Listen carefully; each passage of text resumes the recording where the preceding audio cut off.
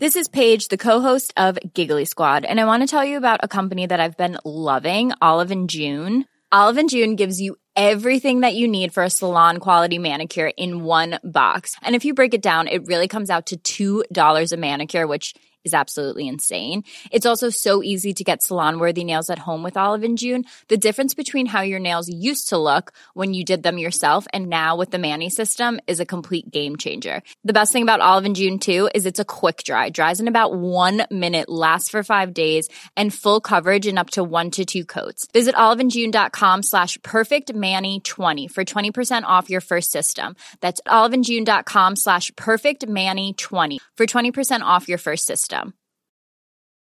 Mom deserves the best, and there's no better place to shop for Mother's Day than Whole Foods Market. They're your destination for unbeatable savings, from premium gifts to show-stopping flowers and irresistible desserts. Start by saving 33% with Prime on all body care and candles. Then get a 15-stem bunch of tulips for just $9.99 each with Prime. Round out Mom's menu with festive rosé, irresistible berry chantilly cake, and more special treats. Come celebrate Mother's Day at Whole Foods Market. This Mother's Day, celebrate the extraordinary women in your life with a heartfelt gift from Blue Nile. Whether it's for your mom, a mother figure, or yourself as a mom, find that perfect piece to express your love and appreciation. Explore Blue Nile's exquisite pearls and mesmerizing gemstones that she's sure to love. Enjoy fast shipping options like guaranteed free shipping and returns. Make this Mother's Day unforgettable with a piece from Blue Nile. Right now, get up to 50% off at BlueNile.com. That's BlueNile.com. You are listening to Trumpets Time.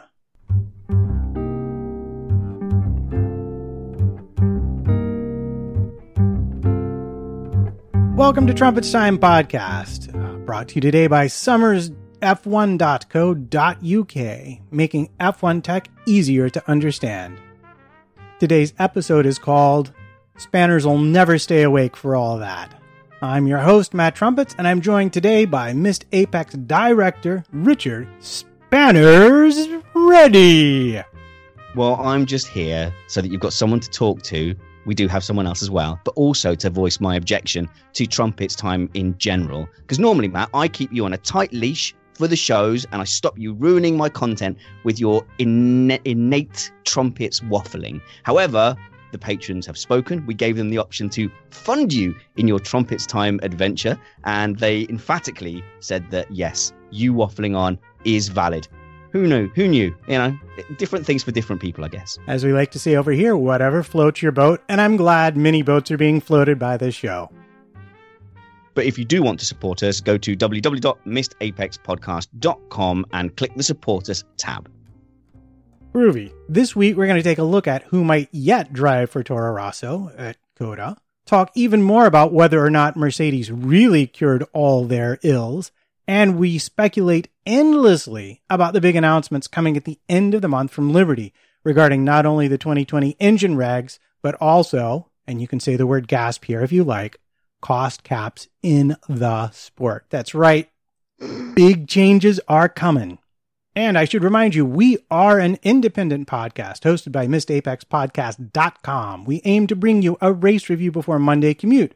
We might be wrong, but we are definitely first. And most importantly, this show is indeed safe for work. We are keeping it clean here so you can play this with the kids in the background or at work. And today, in order to help me with my waffling, I have brought along one of my favorite co-wafflers, Anil Parmar. How's it going, Anil? It's going very well, and I'm very excited to do my first Trumpets Time. Thank you for having me. I hope I live up to your very high expectations. You said his name right as well. For 4 years now, I've been saying Anil Parmar, and you've never corrected me. Me or Anil? Well, no one's corrected me, but it is Parmar. So we will say it correctly from now on. Thank you. Groovy. Well, shall we get right to it then? Let's do it. Okay, so in the biggest, dirtiest news, we are now wondering aloud who might yet be driving for Toro Rosso at the next race, because Carlos Sainz is officially off to race for Renault. But it turns out that a certain Pierre Gasly actually drives for a Honda team in Super Formula, and they are kind of wanting to win some sort of championship this year, since apparently, I hear they're not going to win the Formula One championship. Anil, what have you heard? Well, the options are pretty small, really, for Toro Rosso. I saw an interview with Helmut Marko, who's everybody's favourite person in the paddock. And some options were floated to him. He didn't seem very keen on Jolyon Palmer, someone suggested. With Gasly going, there's not many people in the Red Bull ranks. Could they call back someone like Sebastian Buemi? I've seen a few people on Twitter suggest that. It's quite difficult because ultimately you're looking for a driver that has enough points in their super license. But actually, there's not many to choose from because they've gotten rid of so many of their drivers. Yeah, and it's difficult too. I mean, you really have to think Buemi would be the best placed and most experienced driver they could call up because he still does simulator work for them, does he not? He does, and he also competes in WEC, which also takes place at COTA, so he's familiar with the circuit. If they have an opportunity to basically trial a driver at Toro Rosso, this decision actually becomes quite important. It's not just a case of filling that seat. They really get a chance to look at someone over a full Grand Prix weekend. And Artemi X in the chat room is asking, does Buemi even have a choice if they call him? Isn't he just under contract? Yeah, well, that was kind of the point I was going to make. Number one, he does drive the simulator, so presumably should Verstappen or Ricciardo be taken ill, he would be the one most likely to step into that seat. So would he really want to irritate them by saying no and helping them out of a jam? And number two, he kind of does drive around with a Red Bull sponsorship. So if he wants to keep the money, I'm going to guess that he will politely say yes, regardless of his feelings, if they were to come knocking. What do you think, Anil? Yeah, I think he's by far the best option. He's a very good driver. It's a bit strange that they're going to go into the next Grand Prix weekend with two different drivers, with Kvyat coming back as well. Just a bit of a roller coaster at Toro Rosso, but I think it'll be Buemi. Isn't there a limit to the amount of drivers they're allowed? I guess they're nowhere near that, but is it a 4? Because I remember I think you're right, there's banners. I think it's 4 per team per season. Sell a seat, didn't they? They sold drive to Lotterer, didn't they? And that maxed out their driver allocation for the year. Yeah, if I'm remembering correctly, there's a limit to drivers you can run the Grand Prix, and then I think you get an extra 1 or 2 that you can sell free practices to if you're really hard up for cash. Michael Evers is asking, what about Rossi? Rossi is an intriguing name. He doesn't have the experience of the Formula One cars, I guess, recently, but I don't know. Maybe. What about that? He has the super license.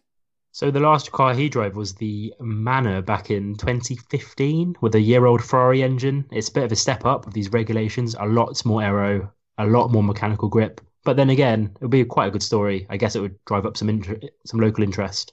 Yes, well, and sadly, the hype train that everyone has been on lately, Kubica, has been officially ruled out by his astute World Championship winning manager, Nico Rosberg, supposedly because he simply would have too much to lose over the course of a single weekend. Yeah, I really can't see Kubica taking that.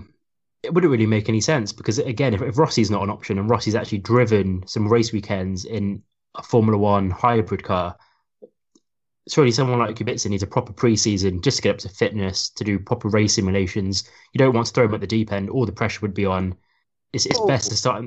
It's best to get a proper pre-season when there's no media attention or less media attention. I don't know, Neil. Gasly has jumped in to that Toro Rosso seat and looked like a Formula One driver, which shows you that if you have the talent and you're up to speed, then you can do it. Maybe not at the very highest level, but if you're telling me that Kubica can't come in now to Toro Rosso and perform at the same level or close to Kvyat and look like a Grand Prix driver, chances are he's just never going to be ready. But with Gasly, there's less pressure because there's not as much attention on him. It's just Gasly. You know, if he does well, he does well. If not, he's going to get booted out. I think with Kubica, just as we say, there's the hype train, which we've spoken about. I think almost the media attention's almost got a bit too much. I would like to see him there, but I think he's going to be in the Williams next year. Where, of course, on his return, there will be zero pressure whatsoever. Absolutely, Spanner. See, we're thinking exactly the same now. Because how could it be worse than Massa? Oops, sorry. Did I say that? All right. Well, anyway, that's not really what we're here to talk about. What we're really here to talk about was the article today in Auto, Motor und Sport leaking the details of the big Liberty announcement. And when I say big Liberty announcement, obviously this is going to be FOM and FIA working together to guide the future of the sport, because technically the FIA is the one that has the say over all of these regulations. But they came out with a whole bunch of expected changes, probably like a trial balloon. And we're looking at new engines. We're talking about spec MGU-K, MGU-H, and theoretically you could be an independent manufacturer, show up with a V6 turbo and be able to sort of plug these things in. And so, Anil, what do you make of this? Is this a good idea? I think it's great. I did see some criticism that the change wasn't extreme enough. I think a lot of people want to see a return to a V8, dare I say a V10, but I think we need to be honest, that's not going to happen. You can't stop with the kind of progress you've made. You can't stop the progress, as you say. And I think people need to kind of just grieve and mourn the pure combustion engines of the V8, V6 era. It's not going to go back to ear-splitting combustion engines. It's just not going to happen. Right. And I think ultimately the V6, given how much money the teams have invested in the technology to make them produce more horsepower, they're not going to suddenly ditch a V6 for a V8 or a V10. If you look at the issues with the current power unit, they're very expensive. They're not loud enough. And I think it's fair to say, certainly over race trim, they don't have a good enough horsepower to weight ratio because they're charging the ERS. They're not pushing 100%. They need to get the power units to last 5 races. Next season, they've got 3 power units for the whole year. So they're really going, so they're really going to be looking after the power units. What they want to do, and what I hope this regulation will allow, is allow the power unit, and I guess to do that, they'll increase the fuel flow. And Matt, you probably know a bit more about this, but they increase the fuel flow, the revs go higher, it's louder. And yes, that means you technically need more engines the rest of the year, but if you're using spec parts, actually the cost it will still be cheap because you're buying spec parts, you're not developing those parts. What I want to see is just a much more powerful internal combustion engine. So when the driver puts his foot down on the throttle, he's really fighting all that horsepower. The car should never look planted, you know. These are the best drivers in the world. We want to see them fight. What will be interesting to see, though, is whether Renault, Honda, Ferrari, and Mercedes, you know, what they think of these. Because if they're spec parts, who's going to provide them? And for a lot of those companies, actually, they use Formula One as an engineering, what's the word I'm looking for? Bench test almost. They're trying to show off their technology, aren't they? As Mercedes have done so well. So It's going to be interesting to see what the repercussions are. Will we get quotes from a Toto Wolff or someone at Ferrari saying, we're not happy with this, we're going to veto it? So the problem is, isn't it? You're trying to create a level playing field. Well, why on earth would the two teams at the front who think they can dominate the rest of the field, Ferrari and Mercedes, agree to anything that will give a level playing field? Matt, you speak to Summers all the time. How much of an advantage comes from a better MGU H and K, and how much of it is the internal combustion engine?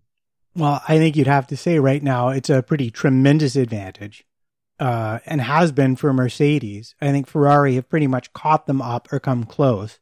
And now actually they've been caught out really on the, a bit perhaps on the internal combustion side, the turbulent jet ignition. I think mostly because they had planned to rely more on the oil burning, also cooling the combustion chamber, and the regulation change really caught them out. In a way, they were too far ahead with their last spec engine to be able to easily redesign it or have the time to redesign it. And I think that's why they kept on pushing the introduction back. It may not have just been the 3D printed cylinder head they were talking about. I think it might have also been more fundamental cooling issues and packaging issues. And you can see that potentially playing out in situations like we just had at Suzuka. But I want to loop back to Anil and talk about the engines and the specs. And here's what we had going into it, just to remind everybody that all of the manufacturers, Honda, Renault, Ferrari, and Mercedes, all did not want to ditch at all the MGU-H, which has been the most difficult to master technology. The only team that wanted to ditch it was Red Bull. They are the ones who wanted to go back to the V8s and the simpler technology because they wanted an independent partner. If Honda wasn't going to get the job done, they wanted the option of an independent partner. And I think going into it, that was a sticking point. And I think if you look at something like the proposal for spec parts, then I think realistically what you're looking at is they're laying the groundwork for Red Bull to team up with Ilion or Cosworth or some other independent engine manufacturer and be able to get really what they want, because Red Bull is always very specific about what they want from an engine. And that doesn't always work out very well. I'm sure you could talk to the people at Renault about that at length. Yeah, I agree completely. If I was in charge of a manufacturer that was not yet in Formula One and I saw these regulations, I would be thinking, right, we need to get into the sport. But as an existing team member, or as an existing team, when you've invested so much money and you keep using the term road relevance, then you do not want a spec part. I hope it doesn't get too political, but one thing that was also mentioned in this same article, Matt, is that the strategy group is actually, they're getting rid of the strategy group.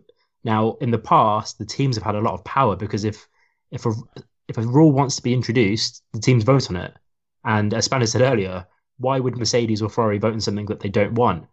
Well, and if it's true that that's being taken away from them, then actually they won't be able to do anything. What I hope is that this doesn't take over the end of season kind of, it's not all over the Formula One news. We don't keep hearing about it in the off season because the politics is part of Formula One, but I hope it doesn't create too much negativity. I think ultimately it seems like they're making the right choices. Another thing that they said in the story was that they were thinking of having a second MG UK at the front axle, so to have a 4-wheel drive, but actually there wasn't going to be enough performance from that to offset the weight. Now that's the way I read into that, and maybe it's just the translation, but because obviously it's a German article, but they want the cars to have a better horsepower to weight ratio. I read a quote from Toto Wolff a few months ago in the same publication that said they want Formula One cars to have the same horsepower to weight ratio as MotoGP. And in order to do that with the current power units, the ICE will need 300 to 400 more horsepower, which is really significant. So it goes to show that the thinking's on the right line, but it's going to be very interesting to see how the teams react, because I think it's going to start off being quite negative. And I think for a lot of fans will just say, it's too complicated, let's just have a V8 and a KERS. So Philip Allen in the chat room makes a good point. How much will spec parts save on the power unit, money-wise? I can't see it being that significant. If a spec part fails, who takes the penalty? That's great questions. Right. Well, I think the spec parts are not necessarily meant to save the teams all that much money, because if you look at the end of 2018 sporting regulations, what if you were a team without a power unit and you're forced to be assigned to a manufacturer? That manufacturer can only charge you $12 million for a season's worth of power units. And that's based on what teams are paying right now. What it's meant to do, and what these regulations were originally meant to do, was reduce the spend by the engine manufacturers. And I think the spec parts, the entire point of the spec parts, is to allow independent engine manufacturers to be able to come into the sport and be able to afford to come into the sport. And their worry is with nothing but manufacturers. You might wind up with a situation like WEC has this year, where literally everybody but Toyota has bailed. We see the manufacturers right now saying 3 teams is really the max we can afford. We've got 10 teams on the grid. They want more teams. They're going to need a Honda could do 2 more teams, but if you're going to want 30 cars on the grid, then you're going to need someone else to be able to make engines and to be able to make affordable engines. And I would think, Anil, that although the parts are spec, that doesn't necessarily mean they're all going to be available just from a single sole manufacturer. It could either be a consortium between Mercedes, Ferrari. It could be a consortium of all the current builders. Mercedes might offer a solution. Ferrari might offer a solution separately. And then the engine manufacturer could choose which one best fit their architecture and or the packaging that they want. I never actually thought of it like that. When I first read this, I assumed the way I was thinking about it was like a Cosworth just producing 2 parts and everyone has the same one. Although you do raise a very good point, actually. If 2 or 3 teams produce their own MGUH, MGUKs, and actually the performance was the same, and I guess there'd have to be a way of almost guaranteeing that, then actually a Red Bull or a Williams could pick and choose which ones they wanted. But how you manage the performance then becomes another issue. So I remember the KERS was supposed to be basically the same for everyone, but they always said that Mercedes had a slightly better KERS than a Renault or Ferrari or whatever. So I think we're most likely going to end up with 1 or 2 solutions, but preferably one, because otherwise you're going to get this whole conversation around, well, this one's better, it hasn't been managed correctly. And then you create this kind of spiral of negativity around the whole spec parts discussion. Indeed. But that's not all they're going to be getting rid of. They're also supposedly going to be putting the cars on a serious aero reduction plan. This is like the best news ever. I've seen the current F1 cars at Barcelona and at Silverstone, the 2017 spec. The cornering speeds are incredible, but they look on rails, which is not a good thing. They look easy to drive. I know they're physically challenging in terms of the G-forces the drivers are exposed to, but given that they can't race up close and they're so sensitive with those front wings, and given that the cars look on rails, I think it's clear that they want to, with Ross Brawn, try and create cars that can race closer and still deliver competitive lap times.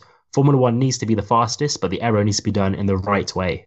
I was watching the 2007 clips of Alonso being very frustrated trying to overtake this young upstart, and immediately it was so apparent how much closer they could follow and how on every corner they were nudging, getting their nose in. Now what we find that is, if a car is that close, it means they're going to overtake, because the only way they can overcome that aero deficit and that aero wash, I think Lewis Hamilton said in Japan, you had to have a delta of 1.5 seconds. So if someone is close enough to the car, like we saw in 2007, they are going to overtake.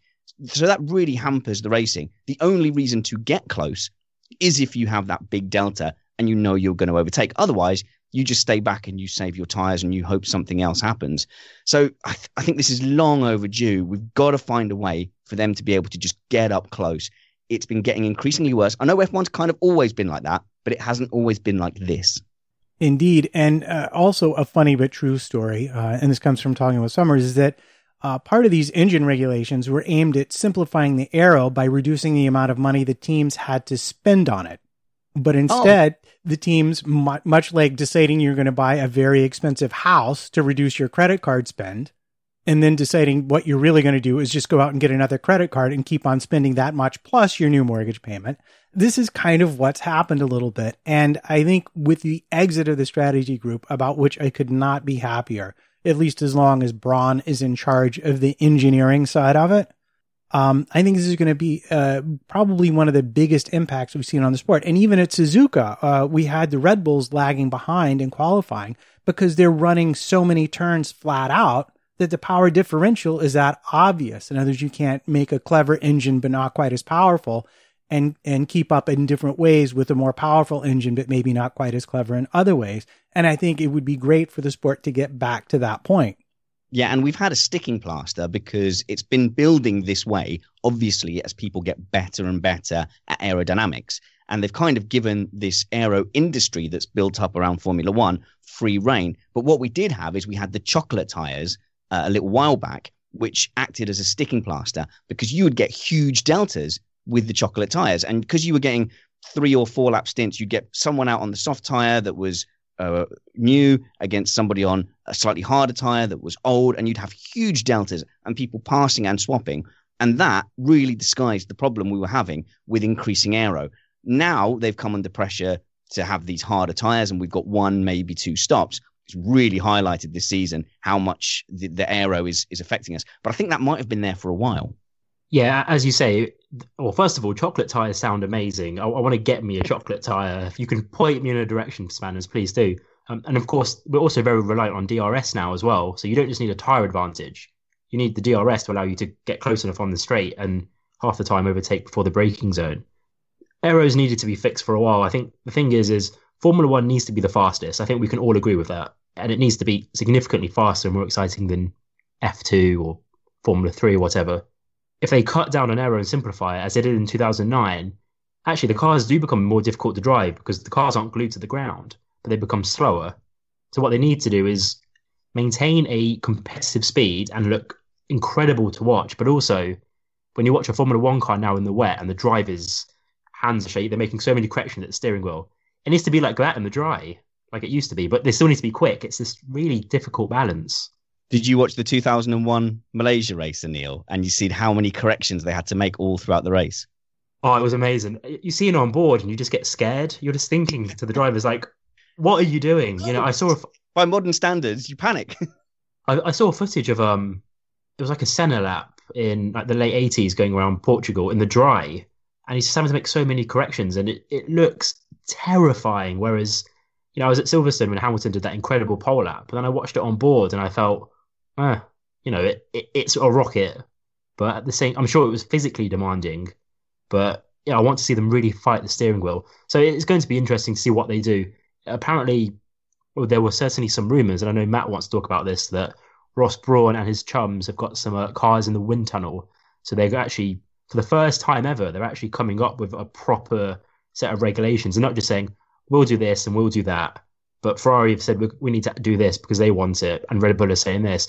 They're actually coming up with a proper set of regulations that would allow for racing. And they're just going to give it to the teams and say, get on with it. It works.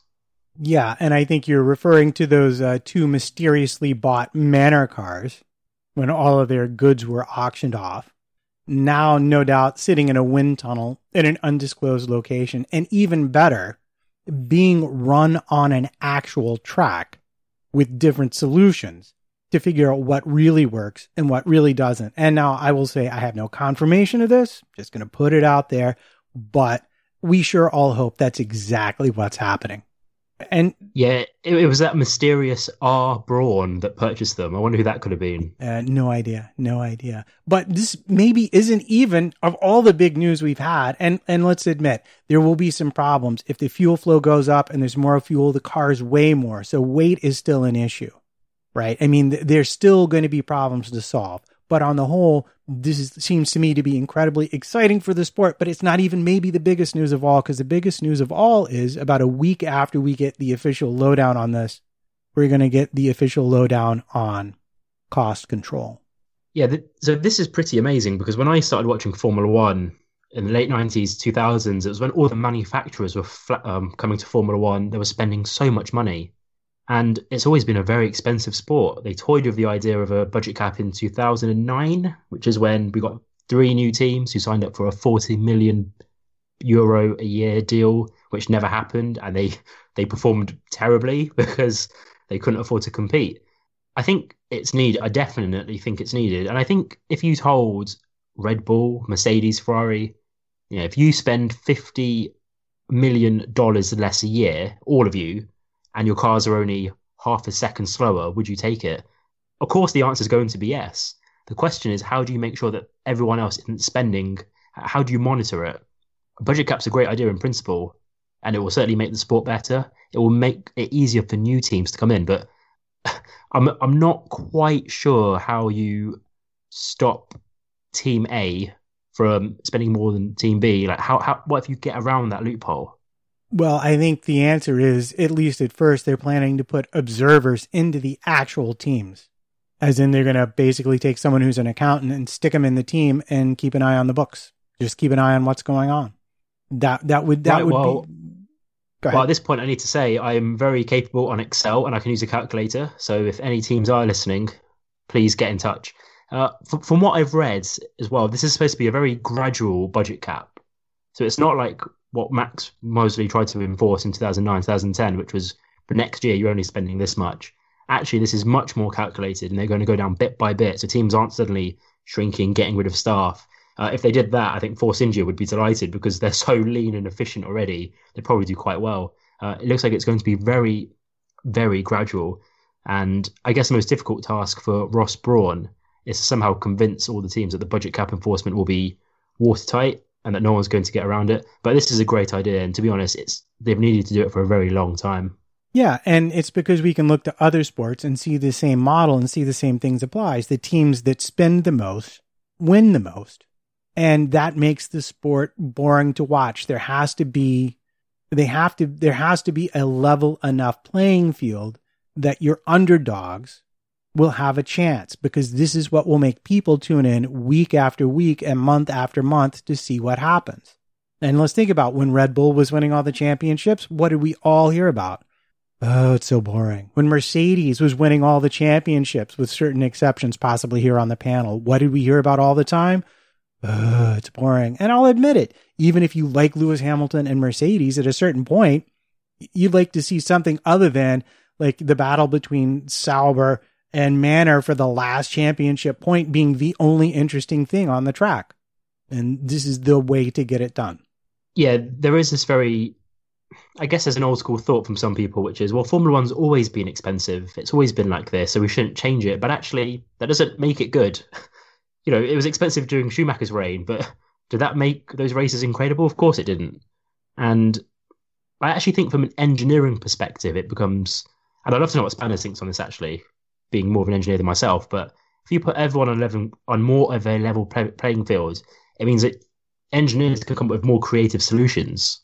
At least that's what it's in my head, because at the moment, it's only really the top teams that really invest in all these really kind of clever, unique loopholes and really interesting ideas because they've got the money to hire enough people to do it. Actually, I like the idea of someone like Force India, a Sauber, coming up with a solution that actually thinks around the box and, you know, beats a Ferrari. Maybe they don't beat Ferrari every race, but maybe the chance of them getting ahead of a top team are a bit more common. In the past, we've relied on Mickey Mouse tyres, or chocolate tyres as Spanners calls them. And we saw in 2012, we have 7 different winners in the first 7 races that year. That shouldn't happen every year, but it's great. It's great news for the sport. Well, firstly, I'd like to say that I'm not a design engineer. My job is to come along afterwards and then patronize people that are much more intelligent than me and had a better education to make myself feel better. But yeah, you know, obviously you're right. But with a level playing field, what you do is you end up having the law of diminishing returns, and you just shovel people off into ever more intricate little things like Stegosaurus type teeth on the wing. Now, you're not necessarily going to cut costs that way by making it a level playing field, because people will find things to spend money on. The money is in manpower. So if you've still committed to having that amount of manpower finding ever smaller gains, it still costs the same. It does. Very good point. And that's why you're an engineer and not me. But I guess some of this also, as you touched on the term diminishing returns, I guess a lot of it also comes down to how wide the development scope is under the new set of regulations. Because if you simplify the regs or the area regulations, then you would surely hit the law of diminishing returns earlier. Whereas if you've got a very wide set of regulations where there's a lot less limitations, then, you know, so I guess a lot of that comes down to how big the rule book is as well. They often say that the reg books now is like 100 pages long. It used to be like 5. It used to say your car needs 4 tires and it needs an engine. So I guess that's the challenge, because it needs to be an engineering challenge. It didn't even limit it to 4 tires. Mother's Day is around the corner. Find the perfect gift for the mom in your life with a stunning piece of jewelry from Blue Nile. From timeless pearls to dazzling gemstones, Blue Nile has something she'll adore. Need it fast? Most items can ship overnight. Plus, enjoy guaranteed free shipping and returns. Don't miss our special Mother's Day deals. Save big on the season's most beautiful trends. For a limited time, get up to 50% off by going to BlueNile.com. That's BlueNile.com. Burrow is a furniture company known for timeless design and thoughtful construction, and free shipping. And that extends to their outdoor collection. Their outdoor furniture is built to withstand the elements, featuring rust-proof stainless steel hardware, weather-ready teak, and quick-dry foam cushions. For Memorial Day, get 15% off your Burrow purchase at burrow.com/ACAST and up to 25% off outdoor. That's up to 25% off outdoor furniture at burrow.com/ACAST. Mom deserves the best, and there's no better place to shop for Mother's Day than Whole Foods Market. They're your destination for unbeatable savings, from premium gifts to show-stopping flowers and irresistible desserts. Start by saving 33% with Prime on all body care and candles. Then get a 15-stem bunch of tulips for just $9.99 each with Prime. Round out Mom's menu with festive rosé, irresistible berry chantilly cake, and more special treats. Come celebrate Mother's Day at Whole Foods Market.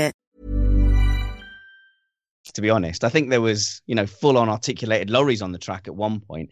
And as Schuschmidt in the chat room says, why not make the pay more equal like they do in the Premier League? And, we're hoping that, Ferrari are going to lose their golden status, and maybe the tiering for the positions could be sorted out. But what you don't want to do is reduce competitiveness like you do in a lot of franchise sports. Right. And that's the balance they're going to try and make happen. They want to reduce the cost so that teams will join, so that you can manage some churn and the sport stays viable. They also want closer racing so that the product itself will be more appealing to sponsors and will be more sellable overall. And they still need to keep the stakeholders they currently have happy. And I know Philip Allen was making the point a little bit earlier about engine costs, talking about the OEMs making engines at a loss and not saving money, not huge savings on the spec parts. But the thing is, the reason they want to keep these parts and these engines is there's a lot of brand equity in them, and they've not necessarily made their money back in advertising in the way that they would have liked. This is why I think you saw all the manufacturers saying, no, we don't want to ditch the engines that we've sunk all this research and development money into. But at the same token, in order to make it more affordable, we don't want to have to continue to invest the amounts of money we're having to invest to continue constantly developing the engines. And let's not forget the breaking of the homologation, thanks to someone leaving a date off in the regulation somewhere, has essentially meant that we've gone back to an era of nonstop engine development. How many different versions of Ferrari are we talking about? 4 over a single season. How many were there supposed to be? 1. So everybody has been sandbagged by the regulations as they have played out in the real world.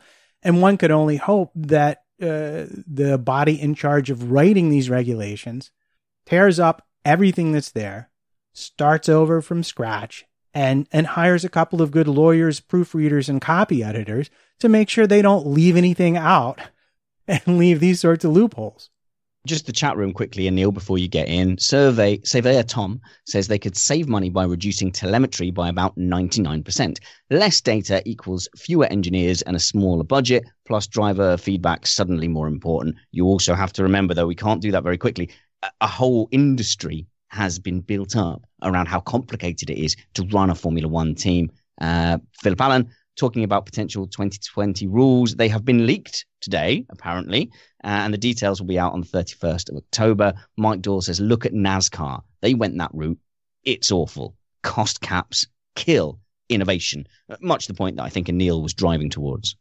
Well, I remember a press conference years ago, and I think it was possibly back when we still had Lotus, before they became Renault.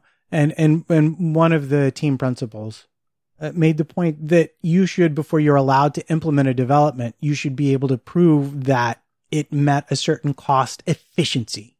In other words, that if you spent $175,000 and shaved 1/1000th of a second off your lap time, this ratio would not meet that. On the other hand, if you spent the same amount of money and you shaved 0.3 off, then that might be acceptable. And I think this is what they're trying to get it towards. They're trying to get everyone into a bucket where they have to make smart choices and where efficiency, not necessarily on the car, but in the entire process, is going to be a differentiator in the championship. So working for a blue chip type engineering firm, that in principle sounds fantastic, but it has to be managed. And in a corporation, the way it's managed is with armies of business managers who track your time and your cost, and everything becomes about tracking your hours and manpower. And then you also have to track, somehow you have to quantify that gain. Is that gain over the course of a season? Is it in the wind tunnel? Is it on test tracks, which we don't have anymore? And don't underestimate the weight of that bureaucracy on a relatively small outfit. I mean, how many do Mercedes have? 300? Or even if it's several hundred. Adding that many accountants basically is, not to be scoffed at. No, I'm sorry. Maybe I didn't make myself clear. It wasn't the teams would add that many accountants. It was that the idea, that suggestion that, but that the reality of your budget. You have to monitor it. What I'm saying is you have to monitor it after the fact, and to monitor it would involve really, really tight time management and manpower accounting. So I'm just saying that would add quite a significant burden, especially to small teams. Yeah, I'm going to try one more time because I don't think I made myself clear. I was using it as an example of what they wanted, for lack of better words, capitalist concerns, i.e. my budget is only this much. I can't afford to pursue every 1000th innovation. I need to choose the ones that will bring me the most for the least. But rather than have an army of accountants insist on it, that you prove it to them, simply your budget demands that you run your company that way. So you're creating more areas where the teams with more budget can stretch their legs. But with cost caps, that gap is narrowed artificially so that a clever small team should be able to compete with a mediocre big team. Do you see what I'm saying? If it wasn't for the fact that they then had to account for all their time to keep in line with the cost cap. I see what you're saying, but I've seen this roundabout and I've seen this game and I've seen engineering managers tearing their hair out because they spend 10 hours a week with this business accounts manager. But anyway, I get what you're saying. I do. I promise, as far as anyone knows. The final point I want to make on all of this is actually that the same article said that the FIA and FOM want to get rid of all these kind of lengthy arguments between the teams to try and sort the regulations out. So not only will the strategy group no longer exist, but once they publish these regulations, changes can be requested, but only if actual reasons are provided. I do think we're going to kind of enter this new era where the rules are laid down and you just get on with it. There's going to be no more of this to and from and, but they want this and they want that. I think Ross Brawn is going to be very firm and very fair and say, this is what it's going to be like going forward. These are the reasons why. And Liberty Media, they know how to promote a sport. They're going to make it epic. And it's up to the teams. It's up to the teams if they want to join that journey. And I do think they will, even if there might be a bit of, even if the teams aren't 100% happy with some of the standardized parts, I think they're going to stick to it, especially if the costs come lower. I mean, the option as well exists to not have cost caps because, as Baha says in the chat room, you can't cap F1. It's impossible. I tend to agree a little bit. You just go the other way and you just attract more and more money like some strange, fantastical Ponzi scheme until it collapses, but it'll be fun on the way to collapse. And we'll just pick ourselves up, brush ourselves off again, and someone will always want to come into Formula One with a big boatload of cash. Yep, and that's the Formula One will no longer be the lifestyles of the rich and famous sport that it was when we had tobacco companies and basically corporations with so much money they literally were wandering around with wheelbarrows trying to give it away to anything that they could vaguely justify. What do I like? Golf. Here, have billions of dollars. Can I come to your tournament now? What do I like? Motorsports. Here, have billions of dollars. Can I prance around in your paddock? Yes, thank you very much. This is not the way of the world anymore. Here's a flaming 50 to light your Cuban cigar. Indeed. The world does not work like that anymore. And Formula One is on the first steps to, I hope, successfully adapting to that world. So I don't know. Anil, do you have anything else that you want to talk about regarding today's news? No, nothing else apart from this is exactly what I and loads of other Formula One fans have wanted for such a long time. And I just wish the current grid of drivers, all of them, well, maybe not Massa because he's past it, but I wish they were all going to have a chance to compete with these cars. You know, I want to see Hamilton, Verstappen, Ricciardo, Alonso with these new engines and these new regs, but oh well, hopefully they're still around. I need to make a disappearance, but there was one other piece of news that came out today, and that's that Michael Buffer, the legendary boxing announcer, Let's Get Ready to Rumble, is going to be doing the intros for every driver at COTA. So every driver will have their own introduction to the grid, which I think is just a brilliant idea.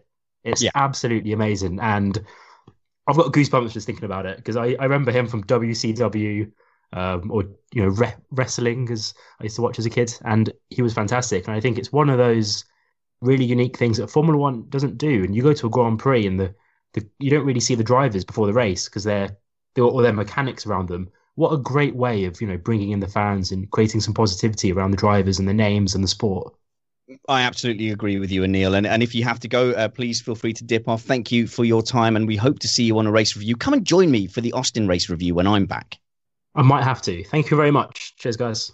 Matt, I agree with Anil. I like a bit of razzmatazz. I'm a bit of an America-phile more than a Brit in that regard. To have a bit of pomp and a bit of show, I don't think it does any harm. Let's make a big deal out of it. We don't need the British stiff upper lip. Oh, it's a racing event and that's good enough. I think why not have announcers, have fireworks, have a party going on the grid, and then settle down to the race. It's all good. What harm does it do?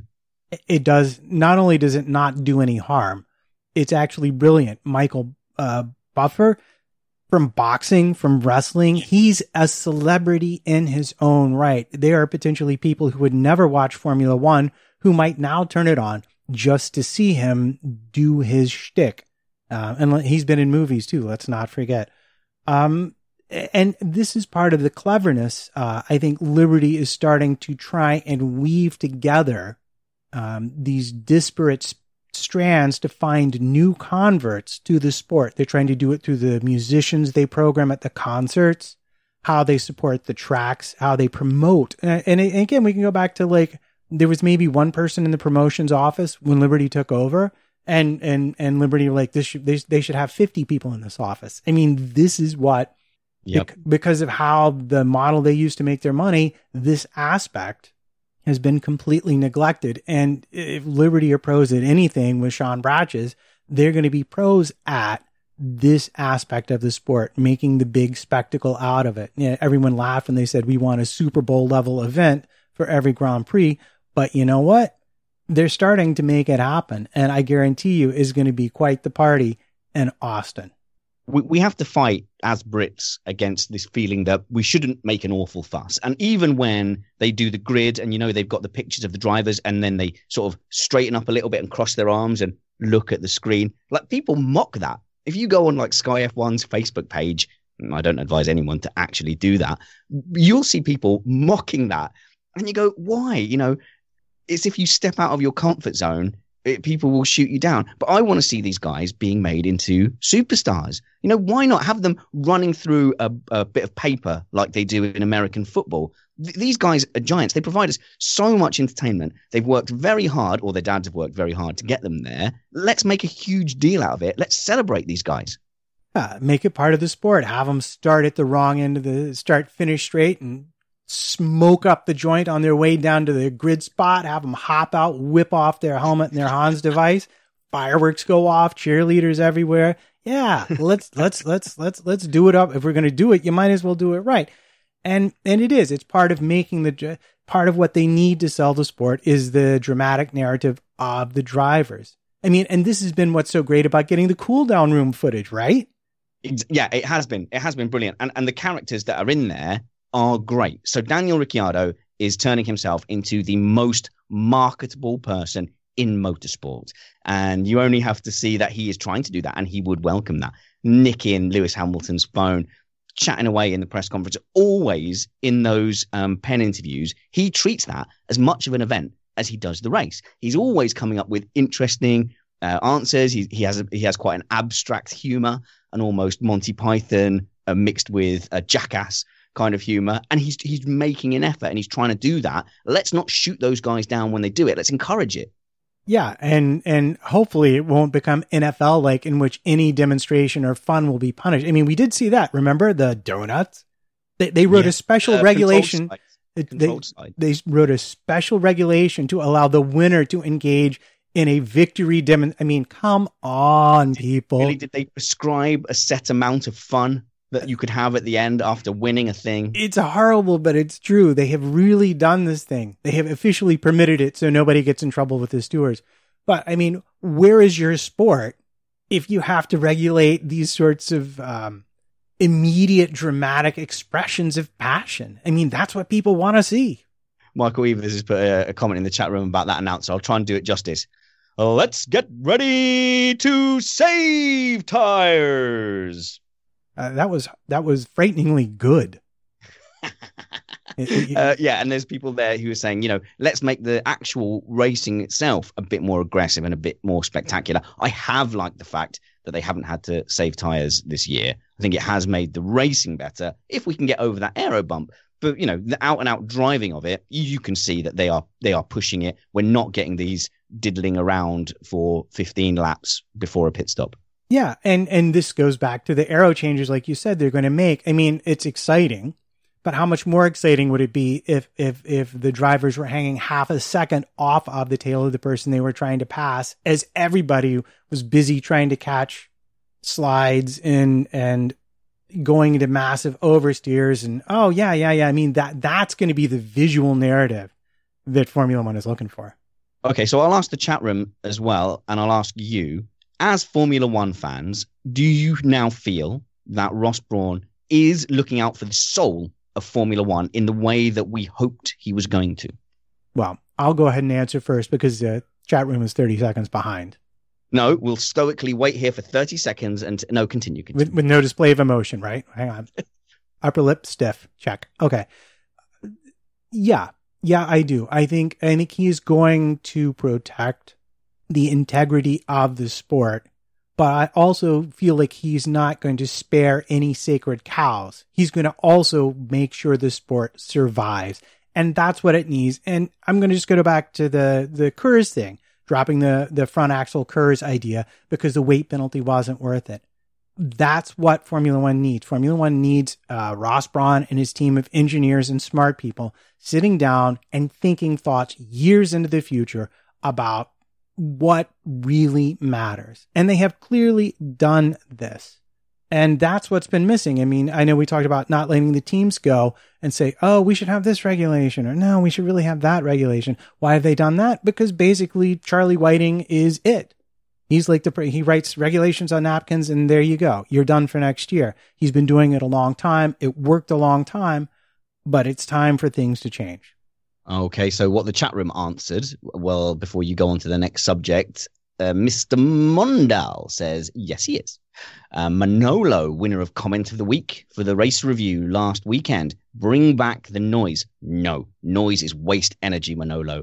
MIC says, no idea. Artemy suggests he's trying to shake things up, which is cool. And Philip Allen says he is trying, but the engine changes need to remove the hybrid technology and MGUKs, etc. Light cars, lower costs, noisy. Phil, may I call you Phil? We're not going to go back to that. We're not going to go back to souped up Formula Fords. I think those days are gone. Having electrical energy is part of day-to-day life now on the roads.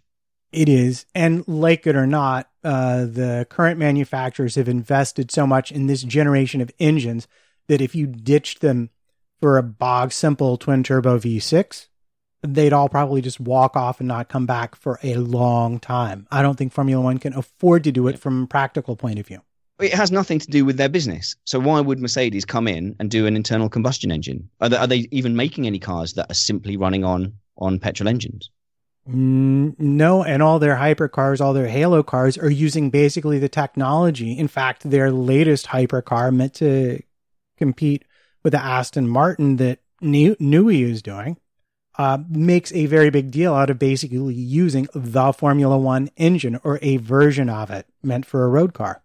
Cool. Hey, this is fun, Matt, doing it your way, where we don't have to think about structure or organization or how it's going to sound, just some self-indulgent chat. I don't know what subjects you had, but I know that there was some more information coming out about Ferrari's problems, and Marchione has said a lot of stuff, and we've sort of learned a little bit about, their spark plugs, etc. Yeah, well, I mean, I think the other thing that I had seen that had come out was basically, again, an article in Auto, Motor und Sport, because I was there for the one thing, I saw the other thing. But the thing that happened, and it was Mercedes, this really interested me. They still don't quite understand what's happening with the tires and why Lewis lost performance. Because on the soft tires, which should have the wider window, and despite the temperature going down to 39 degrees from 46 at the start, the Mercedes said they actually had much better performance on the super softs and much worse on the softs than they expected. So to me, that says, although they sort of figured it out and the weather worked out for them at Suzuka, I think there's still some work to be done. That it looked better than it might have actually been for them. Just the way the race played out. Oh, Ferrari have spared their blushes, absolutely, no doubt. Which is why I think that's definitely the reason no one in Mercedes is jumping up and down and whooping, because there's 4 races to go, and we could very well have 4 races where it's clear they don't get the setup, they don't get the tires in the window, and Ferrari end up with the better race car weekend after weekend, and then you're talking 7 times 4. Well, that's 14 times 2, 28. So that's 28 out of the 59-point lead. And then you only need a Red Bull to interrupt, Kimi to have a spark of 2007. And that points gap goes out and out and out. And then one DNF blows everything out of the water.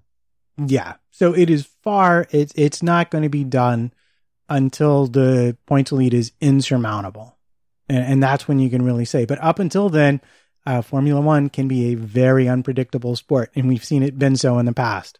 I found it interesting, though, because my job is a lot to do with repairability, maintainability for future systems.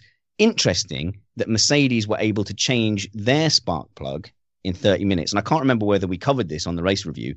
I know you said that Mercedes had a similar spark plug issue that was also caused by the oil burning changes regulations. You said that at length, and I listened back, and now I understand it.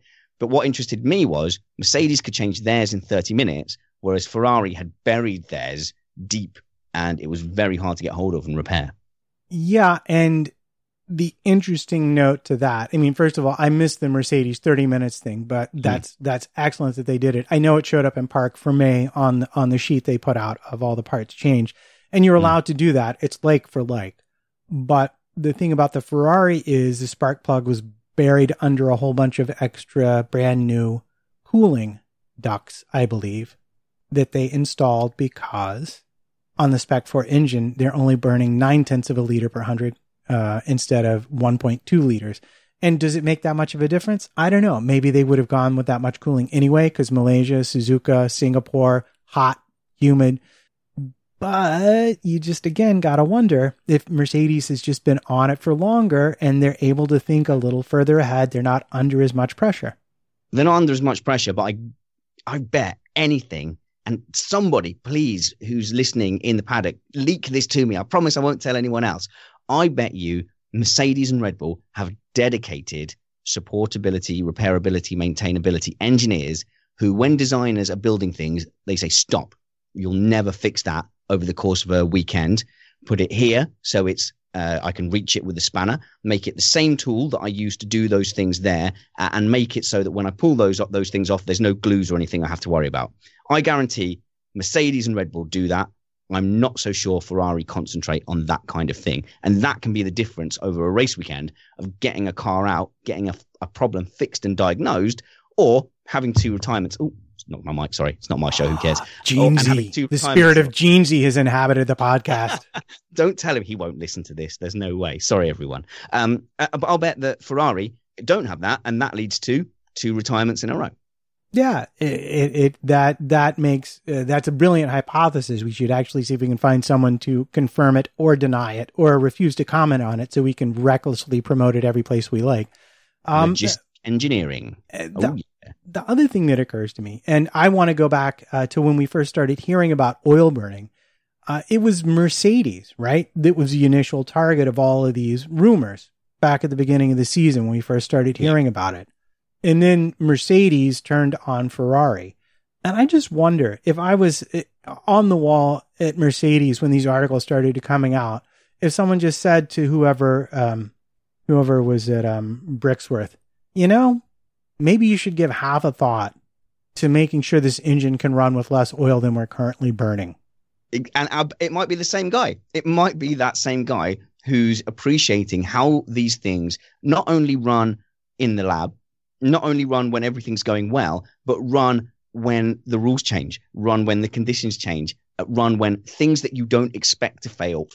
I have so many meetings with design engineers who say things like, it's okay, that's designed to last 25 years. And I say, oh, well then, I'll just pack up my drawer and play golf for the rest of the afternoon. I'm clearly not needed. No, that component will fail at some point. What are we going to do when that fails? And Merck will have someone who does that. Yep. And that's, again, when you get down to making the difference in championships. Sorry, I'm trying to paste a comment here and it is not working. Sad. Is it like a really funny chat room comment? Because yes, it is. Like the tech shows, the chat room comments reflect that of the hosts, you and Summers. I've been very busy. I've stuck it in the Skype chat instead. I've been very busy and not watching it all. So now I have a comment of the week for you.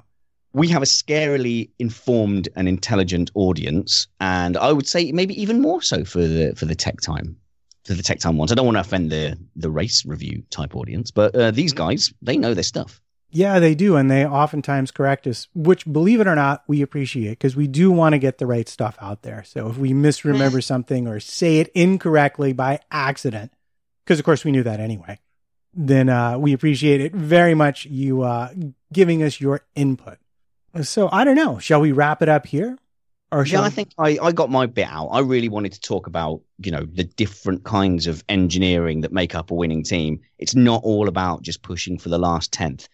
There's a lot of tactics going on behind the scenes, and it would be great if we knew more about it, because I know people like Summers, people like Mark Priestley, people like Craig Scarborough do a great job communicating it, but they don't have the equivalent of Lewis Hamilton and Daniel Ricciardo in the engineering world coming out and going, oh, yeah, I really was up against it, and I tried to hit it with the hammer, but the DRS flap, it stayed closed. If only Jinxie over there had put that bolt on properly, we could have just got some duct tape around it. Oh, madness. I want those interviews, because that's as much of the sport as the driving side. Yeah, well, and maybe this will be one of the changes that we see, because right now, as you know, it can be perilously hard to get anyone from a Formula One team to talk to you. And even the drivers after the races are minded by press officers that literally record every single word they say.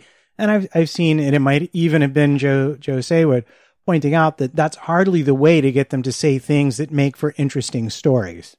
Absolutely not. And just from a technical point of view, when we record this, when it's trumpets time, you're recording it at your end. So my mic is going to sound different, but you hear how fantastic Matt sounds at his end and how expensive his setup is. So I'm glad people get to see it when you're recording it and you're hosting the Skype, etc. Yes, I know. I keep on hoping for that unicorn solution that lets us all give our best sound and put it into a show. But I have yet to be convinced by anything I've seen in the real world. I will be honest. No one email me and suggest local recording. Yes, I trust Matt to do a local recording and send it to me in a timely fashion. But Jeansy, Sparkles, Summers, come on, guys. It's a recipe for disaster. Indeed, it is. And that, I believe, brings us to the end of Trumpets Time. Where can we catch up with you, Spanners? Oh, at Spanners Ready on Twitter. That's where I like to hang out. Of course, you can support us, missedapexpodcast.com/support. And a big shout out to the patrons who support us in our Slack group and just kind of light up our days and entertain us throughout the days, Matt. So a big shout out to them. And these guys step forward and help us in so many ways. We've got a guy now who is like my website fairy. And I mean that only in the meaning of saying he comes around and cleans up my website. I'm very tired at the end of a podcast, put stuff up on the website. By the time I wake up on Monday morning, he's come in, swept it up and made it look beautiful. And I know people were complaining that I didn't get the YouTube videos up in time. I've got Steve Amy from Australia, mate. He's in the office at 8 o'clock in the morning at the time we finish the live stream. So he's just like, yeah, no bother. I'll just sit here and cut the YouTube and then post it out. So the support we're getting monetarily is fantastic. The support we're getting with work is fantastic. And the moral support we're getting is incredible. Yeah, it's been remarkable to see the community come together and offer up their skills in support of this project. And that's what it is. This is a community-based project. And we do it, because we love it. And because some of us might have insatiable egos. But also... Hey, I resemble that remark. But also... Look at me. Look at me. I'm a Spanner. Everybody. But we also do it. That was my sad imitation of you. But we also do it because we get the feedback from you and because you tell us how much you appreciate the work that we put into it. And that just drives us on to do an even better job. All right, let's go. This is all self-indulgent. Let's get out of here. Play your jazzy, jazz. And remember, wounds cause scars, chicks dig heels, and glory is a fungible concept under certain philosophical precepts. Mine's better. Well, yeah, I couldn't really come up with anything, so I just rewrote yours to be vaguely silly. Brilliant. We'll stop both our recordings there. Yep, absolutely. Yeah, no, I know. There's something to be said. But Matt, you are very stupid, and you've teased me for this a lot of times. You have forgotten comment of the week. Yeah, I pretty much did. I put it right there, and then I got entirely distracted. See, it happens. It does. But that's okay, because we do have a comment of the week, and it has to go to Artemy EX. I wonder if we can have iFixit rate the repairability of F1 cars. Yes. Comment of the week. In your defense, Matt, normally on my shows, you get the comment of the week ready. So I should have been there getting it ready for you. Nah, it's okay. We were a bit short-staffed today, so it kind of is what it is. But I'm sure the listeners will forgive at least one of us occasionally. Sometimes. Indeed. Want flexibility? Take yoga. Want flexibility with your health insurance? Check out United Healthcare Insurance Plans. Underwritten by Golden Rule Insurance Company, they offer flexible, budget-friendly medical, dental, and vision coverage that may be right for you. More at uh1.com. Imagine the softest sheets you've ever felt. Now imagine them getting even softer over time. That's what you'll feel with Boll & Branch's organic cotton sheets. In a recent customer survey, 96% replied that Boll & Branch sheets get softer with every wash. Start getting your best night's sleep in these sheets that get softer and softer for years to come. Try their sheets with a 30-night guarantee. Plus, get 15% off your first order at bollandbranch.com. Code BUTTERY. Exclusions apply. See site for details. Mom deserves the best, and there's no better place to shop for Mother's Day than Whole Foods Market. They're your destination for unbeatable savings, from premium gifts to show-stopping flowers and irresistible desserts. Start by saving 33% with Prime on all body care and candles. Then get a 15-stem bunch of tulips for just $9.99 each with Prime. Round out Mom's menu with festive rosé, irresistible berry chantilly cake, and more special treats. Come celebrate Mother's Day at Whole Foods Market. Want flexibility? Take yoga. Want flexibility with your health insurance? Check out United Healthcare Insurance Plans. Underwritten by Golden Rule Insurance Company, they offer flexible, budget-friendly medical, dental, and vision coverage that may be right for you. More at uh1.com.